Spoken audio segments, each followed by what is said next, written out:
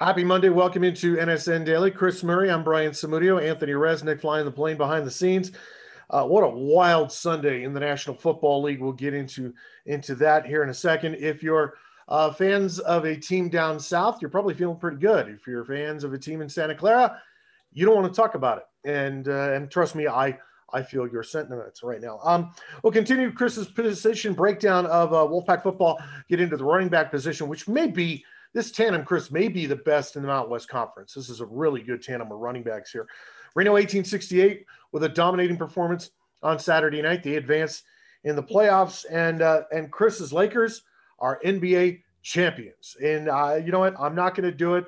I'm not going to do what a member of our team said this morning and put an asterisk on it. I'm not going to do it. They made it through. As much as I'm not a Laker fan, they are champions, and I'm not going to put an asterisk on it. And 2020 took another Hall of Fame legend from us. It's disappointing, but it is what it is. Let's get to the NFL, Chris.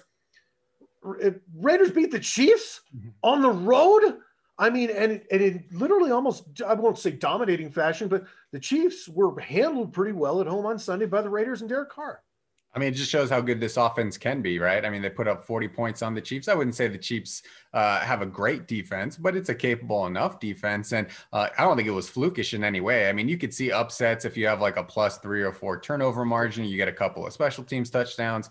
Things can happen, but that didn't happen in this game. I mean, the Chiefs only turned it over once. The turnover margin was even.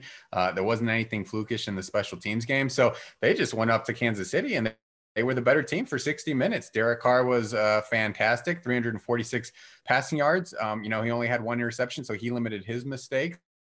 They were very good on third down. And, the defense gave up 32 points. Like we've said, the Raiders defense isn't great, but every week this offense shows that it is really, really potent. And if things are clicking well for them, they can beat, as they just showed, any team in the NFL. I mean, the Chiefs are by far the best team in the NFL, and they got this win on the road. So a huge win for the Raiders. I mean, they go to 3-2. They're really in the thick of the playoff hunt. Had they lost this one, they would have been, under 500 and in some trouble. So I think more than anything, this shows them that they can play with the NFL's best if they bring their best game. And I think that was needed after that loss at home to the Bills, where they just didn't play a very good second half. So a huge win. I mean, certainly the biggest win in John Gruden's second era with the Raiders. And you could say this is their big win in 10 years. I mean, since they went to the Super Bowl, their biggest regular season win, in the last decade for this franchise. Now, looking forward, when losses happen to elite teams like this, sometimes it really lights a fire under them. And you look at the schedule, who do the Chiefs have next? But on Monday Night Football, they play the Buffalo Bills. I mean, if you're the Bills, are you like, really, Raiders? Good, thanks for ticking them off. Yeah, I mean, it's not ideal, right? I mean, the Chiefs are probably going to be pretty upset for that game, but maybe the Bills learn something from this blueprint that they can do offensively in the matchup, because the Bills offense is pretty potent as well. So maybe they were able to go out there and kind of follow what the Raiders did. I'm just hoping that game is played. I mean, this Bills game against the Titans has been moved back to this Tuesday. So hopefully that game gets in, and then they're on schedule to play the Chiefs, because that Chiefs Bills game was originally scheduled for this upcoming Thursday, but obviously can't play a game on Tuesday and Thursday. So the NFL schedule is already being ripped up to tatters as is. I think just if the Bills get that game in, I'll at least be happy that everything's kind of on course. But, maybe it shows some vulnerabilities to the Chiefs. I mean, everyone kind of assumed that this is the team that's going to go out and win back-to-back Super Bowls. But, they showed in this matchup that they're mortal. It's going to be hard to stop this offense. But the key to doing it, and what the Raiders did, is they had a lot of ball possession offense. They didn't give Patrick Mahomes a ton of opportunities, and they missed on a couple of plays to Chiefs early in the game and put them behind, and they just couldn't catch up late. Yeah, it's funny how momentum can swing, and sometimes a loss can be a good thing for a team. Nobody wants to hear that, but maybe a team's rolling, chugging along, and then a dose of reality, and suddenly practices. I would imagine practice this week for Kansas City is going to be the pads are going to crack a little bit more. You're going to see guys mad because, they're competitors. They're athletes. They are paid very, very well to do what they do, but they hate to lose. They all hate to lose. Speaking of losing, and losing badly, San Francisco, I had to turn it off, Chris. I had to turn it off. Jimmy Garoppolo, I think they brought him back too early. I'm still, as a third-generation Niner fan, I'm still not sold on Jimmy G. I still think that the contract came way too early. I'm still not sold on it. But you could tell he could not push it off of that right ankle. And, when I was happy to see CJ Beathard go in, if you're a Niner fan right now, what hope do you have?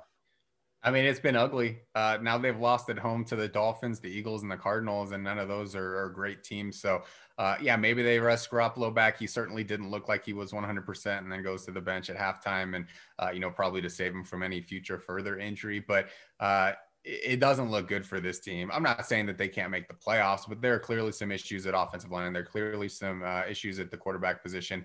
The defense looked really, really bad last week, and injuries are playing obviously a huge part in this, but you can't use that as an excuse. Everybody says next man up, and the next man up has not been as good as the man who went down. So I picked the 49ers to make it to the Super Bowl. Now, I thought they were going to be healthy. I thought they had what it took to be able to go back to the Super Bowl. And it's really hard to go to back-to-back Super Bowls. That hasn't happened very often outside of the Patriots, but this just looks like the team from 2 years ago rather than the team from last year. And, Kyle Shanahan's a very good coach, and I'm sure he'll get things turned around. But I think that was probably the most difficult loss of the season. Obviously they lost to the Eagles and the Cardinals, but those are both very close games. And this one was not very close to a team in Miami that hasn't been great this season. So, a lot of questions around their football facility at this point. How do you get back to the kind of football that we saw them playing last year? Give credit to Fitzmagic. Ryan Fitzpatrick was outstanding. 22 of 28 for 350 and 3 touchdowns. But yeah, the 49ers, look at the division. I mean, maybe it's just because I'm a Niner fan. I can't see them making the playoffs. The division is outstanding. I mean, you got the Seahawks at 5-0, and you got the Rams at 4-1. The Niners are going to have to really find a way now. All right, do you just sit Garoppolo and go, all right, Jimmy, you can't tell us that you're feeling all right when you look like that and go out there like that, and you can't push off. You're getting sacked way too many times. And I credit that to Jimmy not getting rid of the football, and the Niners offensive line just isn't as good as it has been in the past, So the thing that really disappointed me on Sunday, and I'm not a Cowboys fan at all, but I'm a fan of Dak Prescott. I'm a fan of the type of person I think he is in the locker room, the type of person I think he is off the field. And that injury, when I saw it happen and I saw him pick his foot up, it reminded me of me playing American Legion ball and a teammate slide into second base in front of me. And it's the same thing. It was a dislocated foot and a fractured ankle. And I felt so bad for him. I mean, you could see it in his eyes. He was crying. He was upset. This changes. But, I mean, if you're the Cowboys, at least you have somebody like Andy Dalton as your backup. Yeah, and I think the worry was, what does this mean for Dak Prescott's future? Because this is a guy who didn't sign a long-term deal this offseason. That was kind of the talk of the summer in Dallas, is that they just couldn't come to an agreement, and he decided to play under the franchise tag and play it out and try and maximize his yearly revenue. And obviously at this point, the medical community has advanced so much that he probably will be able to come back. We also saw Alex Smith, who literally almost lost his leg, a couple of years ago after getting sacked, return to the field this last weekend. So the thought is that he will be able to come back, but just given how gruesome that injury looked, you just had to worry about a guy who could have probably cashed in for $100 million guaranteed this not to go that route, and then you could see his career just potentially go like that. So I mean, the Cowboys aren't going to do anything this year because their defense is not good enough.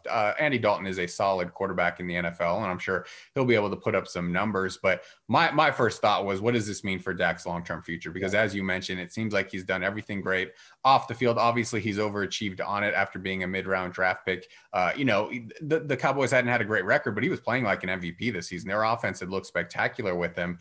And now he has to think, okay, what does he have to do rehab wise just to get back to the player that he's been the last couple of years? And that to me is the most tragic element, is what this means for, his next 5 to 10 to 15 years, because he would have made $300 million over the course of his career. And now he's already banked probably around $40 million, which is not, a little sum of money, but this certainly hurts his future in terms of earnings.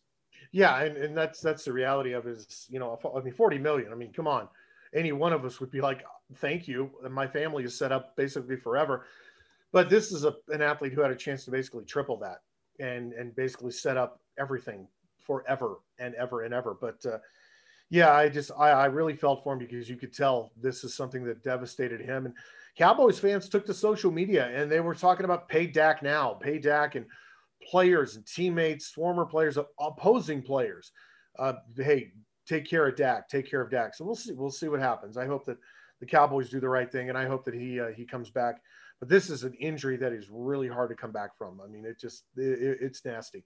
Monday Night Football, Chargers and Saints. I like this matchup because we're going to see a future Hall of Famer take on some of the young blood in Justin Herbert and the Chargers. This should be interesting on Monday night. Yeah, I usually lean Saints when they're at home, so I would pick them. But Justin Herbert has acquitted himself very well.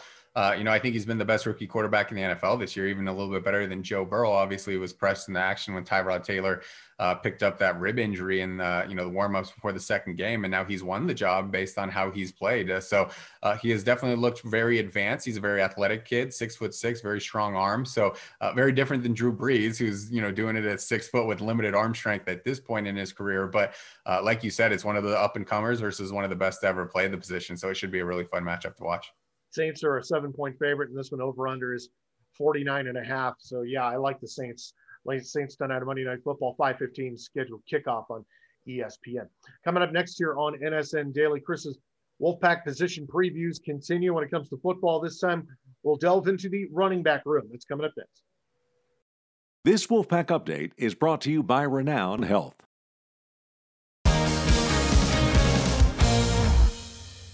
Welcome back to NSN Daily. Chris continues his position previews as we are literally 2 weeks away from Wolfpack football season kicking off. This time around, it is the running back room. And Chris, you want to talk about a 1-2 punch? They call themselves peanut butter and jelly. Devontae Lee and Toa Taua.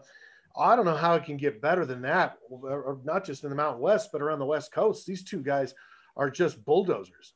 Yeah, so it's an interesting position. Last year, I mean, Toa Taua ranked second to last in terms of yards per carry among people who had at least 100 carries. But I think a lot of it's just the offensive line. Nevada's offensive line could not open up very many holes in the run game, one of the 10 worst in the nation in run blocking, according to the advanced metrics. So you can look at the running backs and say, okay, well, they kind of had a, subpar season. Nevada ranked bottom 10 in the nation in yards per carry and yards per game, and, just pin it on the running back because it's their job to get yards. But I feel like these are really good running backs. Toa Taua was a 4-star recruit. He was the Mountain West Freshman of the Year. He almost ran for 900 yards that first season at Nevada. And then Devontae Lee, a bowling ball is the best way to describe him. He's just exceptionally hard to take down and has proven to be a really good goal line back. He has 14 touchdowns and less than 100 career carries. So if he gets the ball, he's probably going to get into the end zone.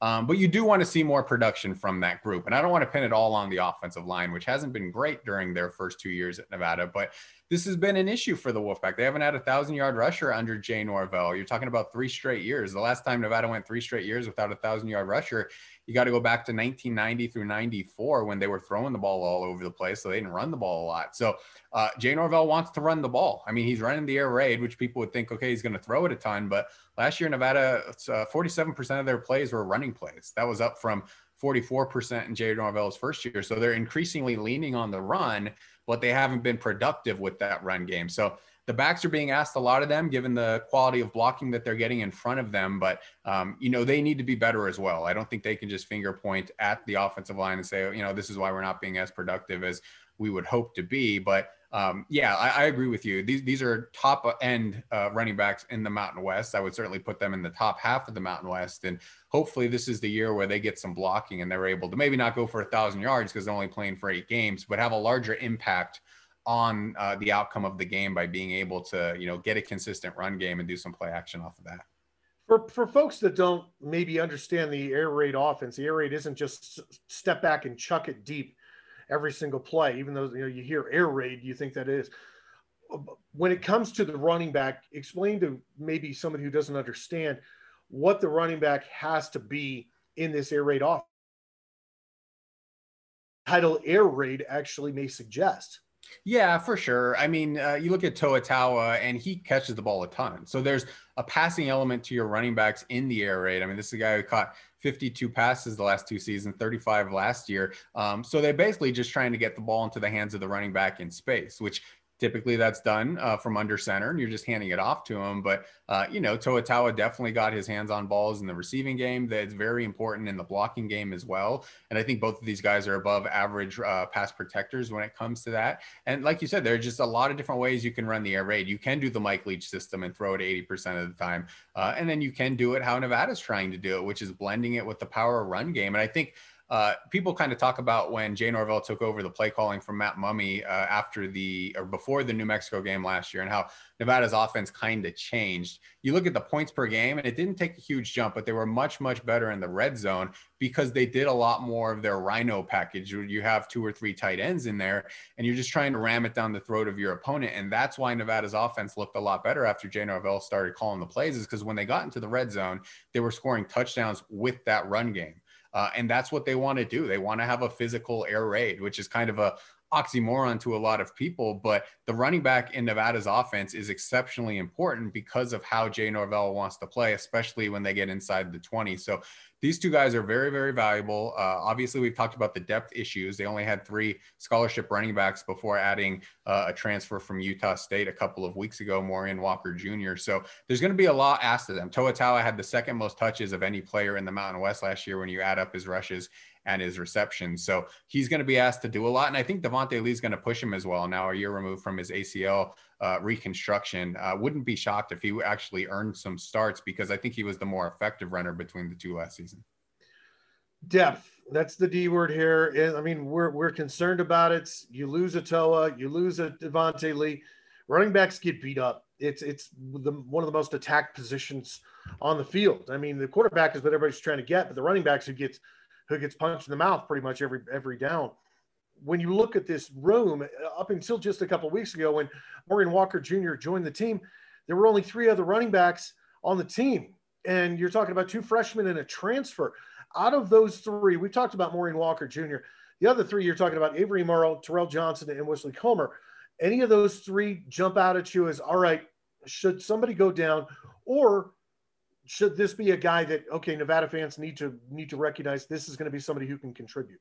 Yeah, I think it's Avery Morrow. So he's a true freshman from Seattle, and Coach Matt Mumme has really raved about his breakaway speed. And I think that's something this group has lacked. Toa Taua is the fastest straight line runner, but you don't have a 4-4 guy in that backfield who's just going to, you give him a little crease and he's going to go 80 yards. A guy like a Lamford Mark who would just take it to the house. And even Vaitaua didn't get caught from behind very often. He had a good amount of speed as well, as did Don Jackson. So I think this is a guy as a true freshman who you could see playing just like Toa Taua and Devontae Lee did as true freshmen. And, that speed is just the separator for him. I would also mention Wesley Comer. He is a walk-on from Oregon, but this guy rushed for more than 2,000 yards, scored 37 touchdowns as a senior. He broke his hand in the first game, so he played his entire season with a club on his hand. His team won a state championship going 13-0. Whenever you put up those kind of numbers for a state championship team, I think you're a legit player. Now, he doesn't have the speed. That's what held him back from getting FBS scholarship offers. But between those 2, and then you add Morian Walker Jr.,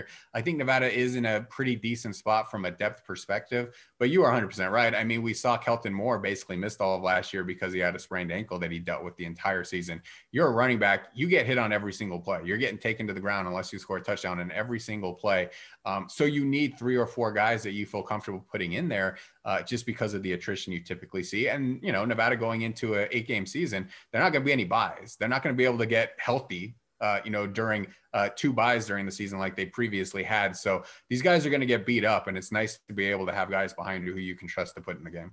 The position previews continue. What's the next squad that you're looking at? Going to wide receivers, the best position on the team in my estimation. So we'll break them down on the website today and on the show tomorrow. Sounds good. Check it out on NevadaSportsNet.com for Chris's full write-up. And, of course, before that one, for running backs, he broke down the quarterback position. Some guy named Carson is playing that position, and hopefully he stays upright for all 8 games coming up this season. Coming up next here in NSN Daily, Reno 1868 advances in dominating fashion over the LA Galaxy 2 on Saturday night. We'll hear from the guys coming up next. Well, it was a raucous 250 fans on hand of Saturday night, Chris. It was great to see that game on Nevada Sportsnet. Alex Margulies was on the play-by-play call as Reno 1868 FC advanced, winning a dominant 4-1 performance over LA Galaxy 2. Corey Herzog with a brace, and that one won a home playoff game. First time in club history, and it was great to see at least 250 fans in the stands. Yeah, and I think they got off to a great start. Obviously, we've talked, and I'm sure they've talked or at least heard about the kind of postseason curse and the struggles to advance. So for them to be able to score a goal from Kevin Partita in the opening minutes, I think was huge. It was a clear mistake by LA Galaxy's defense, and they took advantage. And, you go up 1-0. Okay, you could take a little bit of a deeper breath. You don't want to take your foot off the pedal in any way, but okay, now we've got our feet under us. We've got this lead. We know we're the better team, and now we can just play relaxed and comfortably. And that's what they were able to do. And this was a dominant effort. They were clearly the better team on the field. And, now they're part of the Elite Eight in the USL Championship tournament. And, just a good way to start off their postseason as the top seed in the tournament.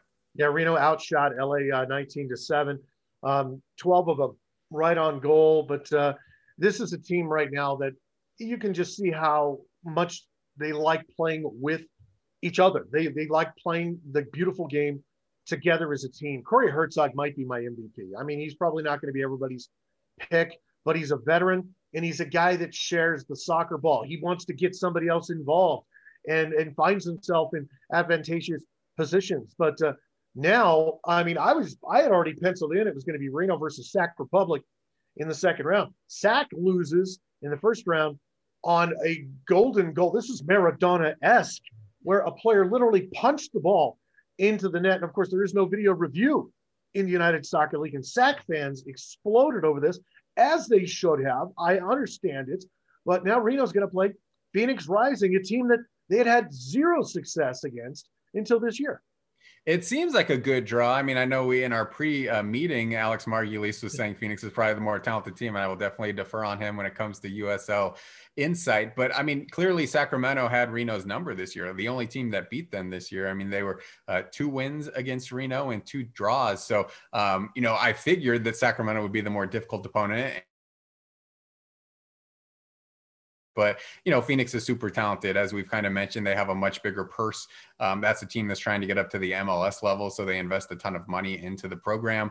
The way that Sacramento lost is just bad. You don't want your game-winning goal to be clearly an illegal handball into the net and not be able to have the review system, the VAR system that MLS and the majority of the leagues across the globe use. So disappointing for them. It just shows you how thin the difference between a win and a loss can be. But, it feels like an advantageous draw for Reno. I mean, they've certainly already taken care of business against Phoenix this year in their one match. So they got to feel comfortable about that. And Phoenix will be down one of their better players who's suspended because of a gay slur he used against San Diego Loyal player a couple of weeks ago. So you're not going to have any easy matches from this point forward. And certainly Phoenix has the ability to go into Reno and win a match. And they've done it in the past. But, for me, I feel like this is probably the easier of the two, just based on how hard Sacramento played Reno and how much those two programs kind of dislike each other. We'll bring Alex Margulies in here in just a second, but our own Shannon Kelly caught up with head coach Ian Russell, Kevin Partita, and Corey Hertzog after the victory Saturday night. We've lost twice here on our home field. It's been frustrating. 2017 and last year, 2019. I felt this game coming in, the mentality was right. I could tell in the locker room before we got on the field, and I think we played well from the first minute to the 91st. Galaxy 2, they've come out of a really tough group, so I knew they were going to be tough. They've been battle tested against Phoenix, San Diego, Las Vegas, Orange County, but I knew that if we played well, to play the way we like to play, that we're going to have a good result. And we had a good week of training. Guys were sharp, and like I said, you could tell in the first minute we were ready to go. I think it was more than anything, it was the way we won. So definitely excited about that. Excited to, just motivate you to work another week. And honestly, the fans were even better than we expected, despite the fact that there's only 250 this week. Last year, everybody saw their heads down and everything. So it was a huge win just to come in here and especially put 4 up on them. I mean, they had a great forward, Augustine Williams, who scored a lot of goals during the year, and I don't think he had a shot on goal today. So credit to our defense. I mean, holding him down, unlucky on the free kick, but I thought we did very well. You guys knew that this was going to be a tough challenge. What do you think was the difference maker for you guys tonight to come out on top? I think we came out with more energy, more fight, more everything. Like, we won every battle. We won the second balls. We won the first balls. We were just a step ahead, I think, of everything. So I just think we need to bring that on Saturday, and we could make a little run on here. Alex Margulies joining us here, play-by-play voice of the Reno 1868 FC, Reno Aces, exploring our backyard, road tripping, and whatever shows he will be inventing here in the fall and the winter. Al, tell me what it was like being in the stadium. Chris and I couldn't be in the stadium. you were one of the few that are allowed in there, and to actually hear the drums and to see the people excited and chanting, it had to be thrilling. Yeah, it was awesome, man. It was great to just get some energy back into the stadium. And even though it was only 250 people, you really did feel the passion, the drums. It did add a lot to the atmosphere. And it was great to have the fans finally get to see this team up close in person for the first time since earlier this season. So it was a real treat to get the fans in there. And what a performance by the boys. I mean, they really put it on LA Galaxy too. I just thought the way that they came after them and the way that they prepared and just the tenaciousness that they approached that game with and really came out and made a statement and, left no doubt as to who should advance. And they advanced to face Phoenix. What are your thoughts on this matchup? Obviously, they've played and Reno came out on top. What kind of challenges does Phoenix present?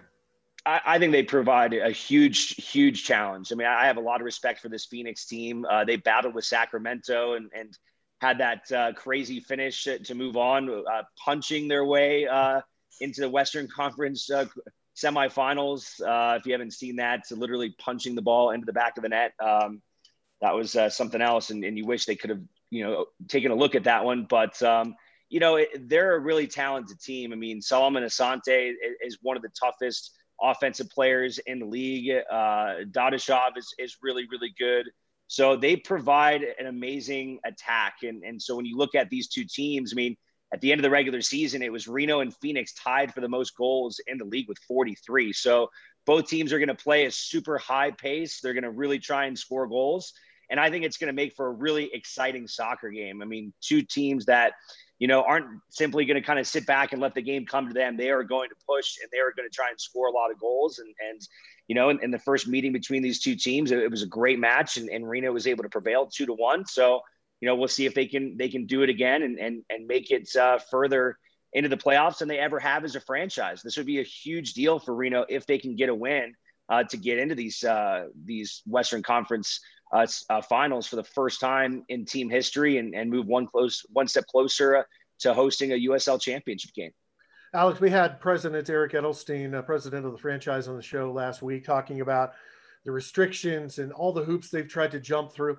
Well, now they've got another week to talk with the health district and try and get there. How optimistic are you that they can go from that 250 to maybe that 700 number for next Saturday night? I hope they can. I mean, it's just everything we're hearing. It just seems like the Washoe County Health District doesn't really want to participate in the process. And it's unfortunate because Reno, as a franchise, between Doug and Eric and that entire front office has done so much work to try and safely provide a venue for their fans and to do it at the maximum capacity that the government is allowing. And that's 10%. That's a directive from the state's office, from Governor Sisolak. And so for me, I mean, if the governor is saying you can have a stadium operate at 10%, I think that they deserve the right to be able to do that. And they have certainly done everything that has been asked of them to do that. And so I really hope that, the Washoe County Health District, they said they didn't have time to deal with it before. I'm not sure how much I buy that. But I really hope that comes out. I'm an optimist, so I'll have an optimistic mindset about it until I'm told otherwise. But it would be a real shame if we didn't get that full 10%, because it would really be a big boost to this team to get 700-800 fans into the ballpark and help cheer them on and push them forward against a really talented Phoenix team and give them a little bit more, of a home field advantage that they've earned this year. They earned, to be the number one seed and to have a home field advantage. We really hope that they can actually get that kind of home field feel by getting their fans into the stadium.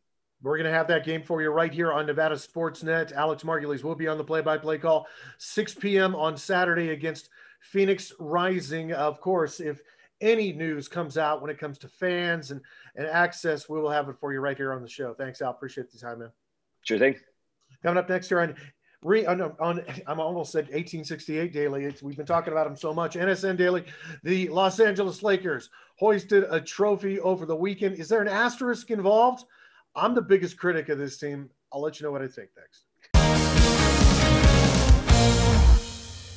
You know what? I have to give complete credit to the NHL and the NBA for pulling off what they pulled off. I really hope somewhere down the line, Chris, and we'll get to this in a second, people really understand what these players and officials and front office media gave up over the last few months to be in that bubble and pull off NHL and NBA seasons. The Lakers win the NBA title and take out the Heat. I mean, I think we all saw this coming. It was a good road for the Lakers to take, and they took full advantage, and they win the first title since 2010. They celebrated in the streets outside of Staples Center last night. Does this give you a little reprieve that your team won the NBA title this year?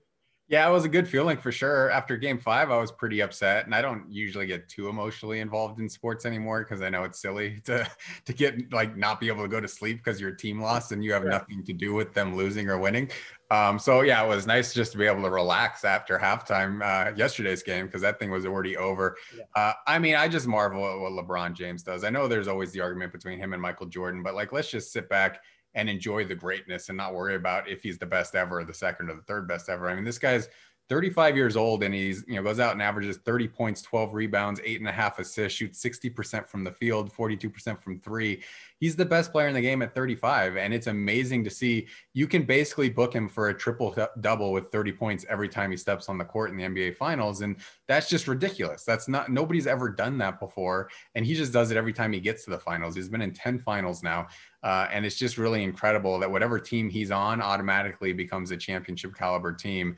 And when he's not on the team, they tend to be really, really bad. So, just fun to be able to watch his career over the last 17 years. And it's been cool to see him join my favorite NBA team, the Lakers, and kind of put a little bit of history, after the Shaq and the Kobe and after the Magic and the James Worthy and the Kareem and after the George Mikan.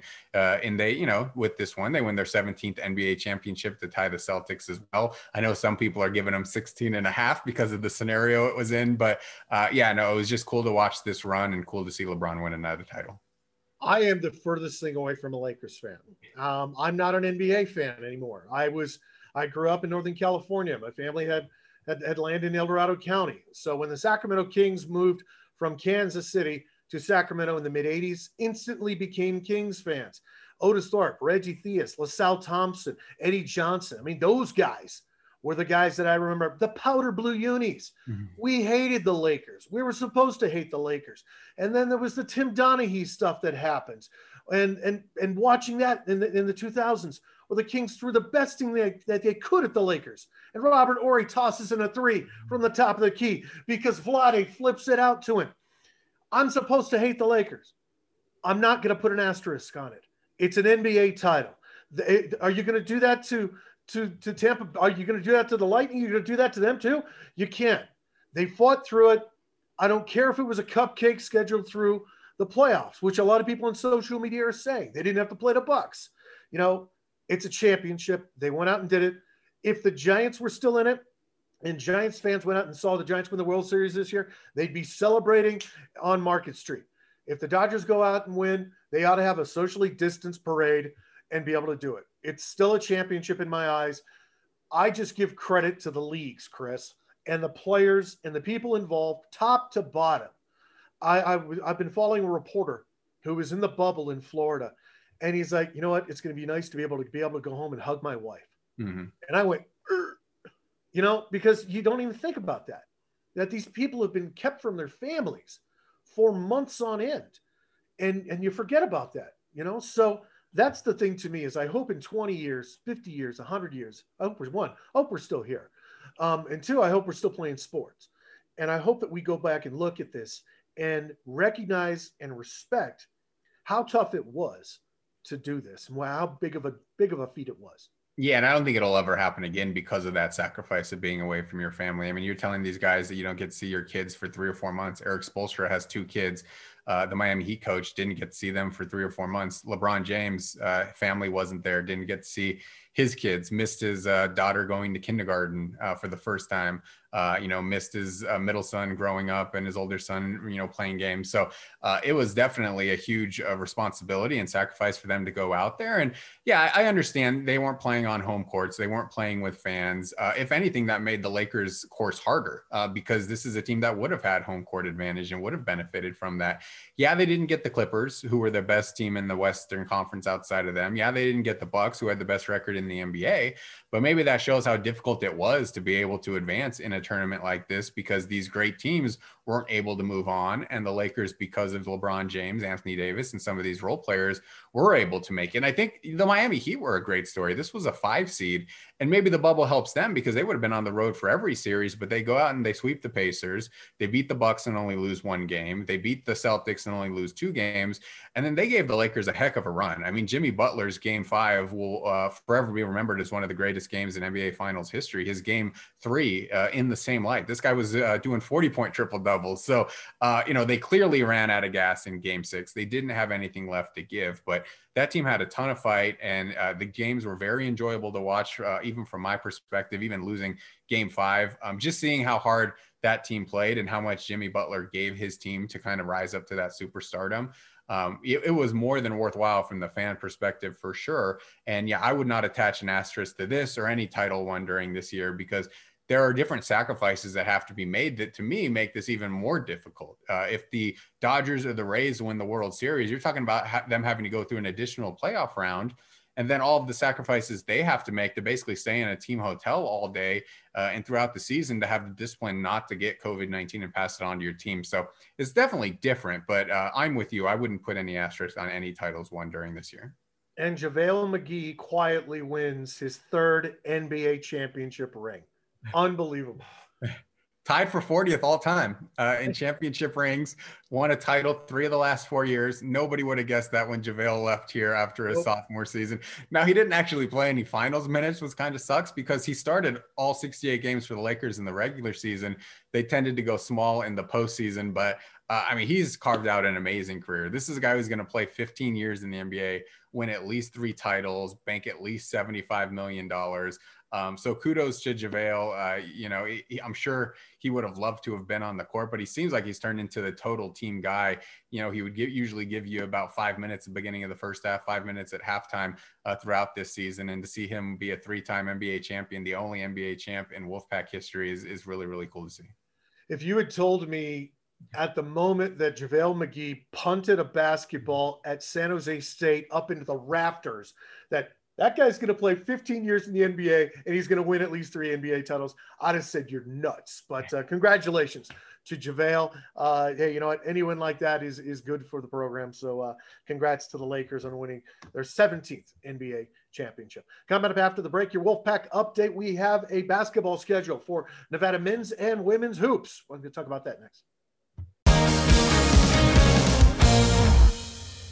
We're still waiting word on times and kickoffs and television schedule for Nevada football, but a little news on Nevada basketball, men's and women's. Mountain West Conference schedule has been released. Chris, anytime we get an update right now in 2020, it's a good thing. Anytime we get any news right now, I think it's a good thing. Yeah, so they're playing an 18-game schedule. They're actually going to be going to a 20-game schedule in conference next year. So this will be the last year they do 18 games. And Nevada got a tough schedule. They only play Wyoming once and they only play Air Force once. Wyoming finished last in the Mountain West last year. Air Force finished 3rd to last. So in this format, you play 8 teams round robin, so home and away, and then you get 2 teams. You only play them once each. So typically one of the better teams, you only get once each, and one of the worst teams. But Nevada got a pretty difficult schedule. I'm sure they're not going to bellyache over it. They just want to play basketball this year. But I also found it interesting that the last game of their regular season is against San Diego State at home. And typically that's kind of been a game that they've pit a lot, because typically you want to put your better teams playing on the last week of the regular season. So those games mean a lot. So maybe the Mountain West schedule makers think that those are maybe the 2 teams to beat in the Mountain West. I don't have Nevada quite on that tier, but it did catch my eye that they did make that the regular season finale. Maybe the schedule makers think that the Martin twins have a couple of years of eligibility left or something. I don't know. I agree that I saw that and I'm like, usually they want to make it a soap opera. They want to make it exciting the last week, 2 weeks of the season. I went, that's interesting. Maybe we're too close to the fire to see the flames, and maybe Nevada has that type of respect in the conference. But, and it's not like the cupboard's bare at Nevada, but this will be a challenge. I mean, this team's going to have to overachieve if they're going to win a conference title. Yeah, I think the Grant Sherfield edition is a huge deal because Nevada had an issue with playmaking with guard play entering the season. Desmond Cambridge is a transfer from Brown, and he's a very athletic wing player, but I don't think he's the kind of guy like Jalen Harris where you just put the ball in his hands and say, go make plays for yourself or your teammates. He had more turnovers than assists at the college level. Grant Sherfield can play the point guard position and get you into good sets. And I think that was the biggest issue with this team. They're actually very good in the front court. I think they could have one of the Mountain West's best front court. I think the shooting is a little bit questionable. And I thought the backcourt play was questionable. And Grant Sherfield fills both of those voids. So I think that's a huge boost. But I still don't put him in my top 5. I mean, Boise State is in some preseason top 25s. That team's going to be loaded. San Diego State is very, very good. UNLV has a ton of talent, but they all kind of came from different areas. So we don't know how long it's going to take to gel. Colorado State had a ton of good young players last year, and they'll be good. And then Utah State's been superb the last couple of seasons. Those are my top 5. And then I have Nevada 6 kind of in a second tier. But Steve Alford's going to get the most out of his talent. So I will 100% bank on that. And I think Nevada will be solid this year. I just don't know if it's going to be at that level where it can compete against those top tier teams in the Mountain West. Yeah, they may not have the talent on paper that people see on paper, but this is a team that, well, you're right. Coach Alford and Craig Neal are going to get the most out of these guys are going to get the most juice out of the orange. And on a night-by-night basis, this team will not be outcoached. You're not going to outcoach Craig Neal and Steve Alford. You're just not going to. But, 18-game schedule this year for Mountain West women's and men's basketball. Very, very eager to see that. Coming up next here on NSN Daily as we wrap things up, we lost a member of the Big Red Machine. We'll look back on the life and career of Joe Morgan next. Wrapping things up on NSN Daily. And, so many people for years, decades, hundreds of years are going to say, man, that is so 2020. But to lose Hall of Famer Joe Morgan on a Sunday afternoon in the fall at 77 years old, member of the Big Red Machine, Hall of Famer. Talk about a career, Chris. Yeah, 2-time MVP. I mean, he's in the argument for best second baseman ever, certainly of the more modern era. If you get past Honus Wagner, was an amazing player, won a couple of championships, 5-time Gold Glover, 10-time All-Star, All-Star Game MVP. And, before my day, he was playing, but I just remember him kind of being the voice along with John Miller of Sunday Night Baseball. Like, he was kind of my indoctrination into loving baseball, was just listening to him call games on the marquee game of the weekend. So 77 years old, from the Oakland area originally. So very, very sad to see him pass at this age. But it has kind of been the story of this year. I mean, Bob Gibson, Whitey Ford, Lefty Grove. Just a ton of Tom Seaver, just a ton of guys, famous baseball players, some of the greatest ever, passing away in the last few months. You can add Lou Brock and Al Kaline to that list, all Hall of Famers who died this last year. And, it's just part of it. You see your heroes and you grow up with your heroes, and then you have to say goodbye to your heroes at times. But I agree with you on the Sunday Night Baseball call is fantastic, Chris, because I remember so fondly, the golden voice of John Miller, and then just the low tone of Joe Morgan kind of laying out that this is the way baseball is played. That'll do it for us here on NSN Daily. For Chris Murray and Anthony Resnick, I'm Brian Samudio. We'll see you tomorrow.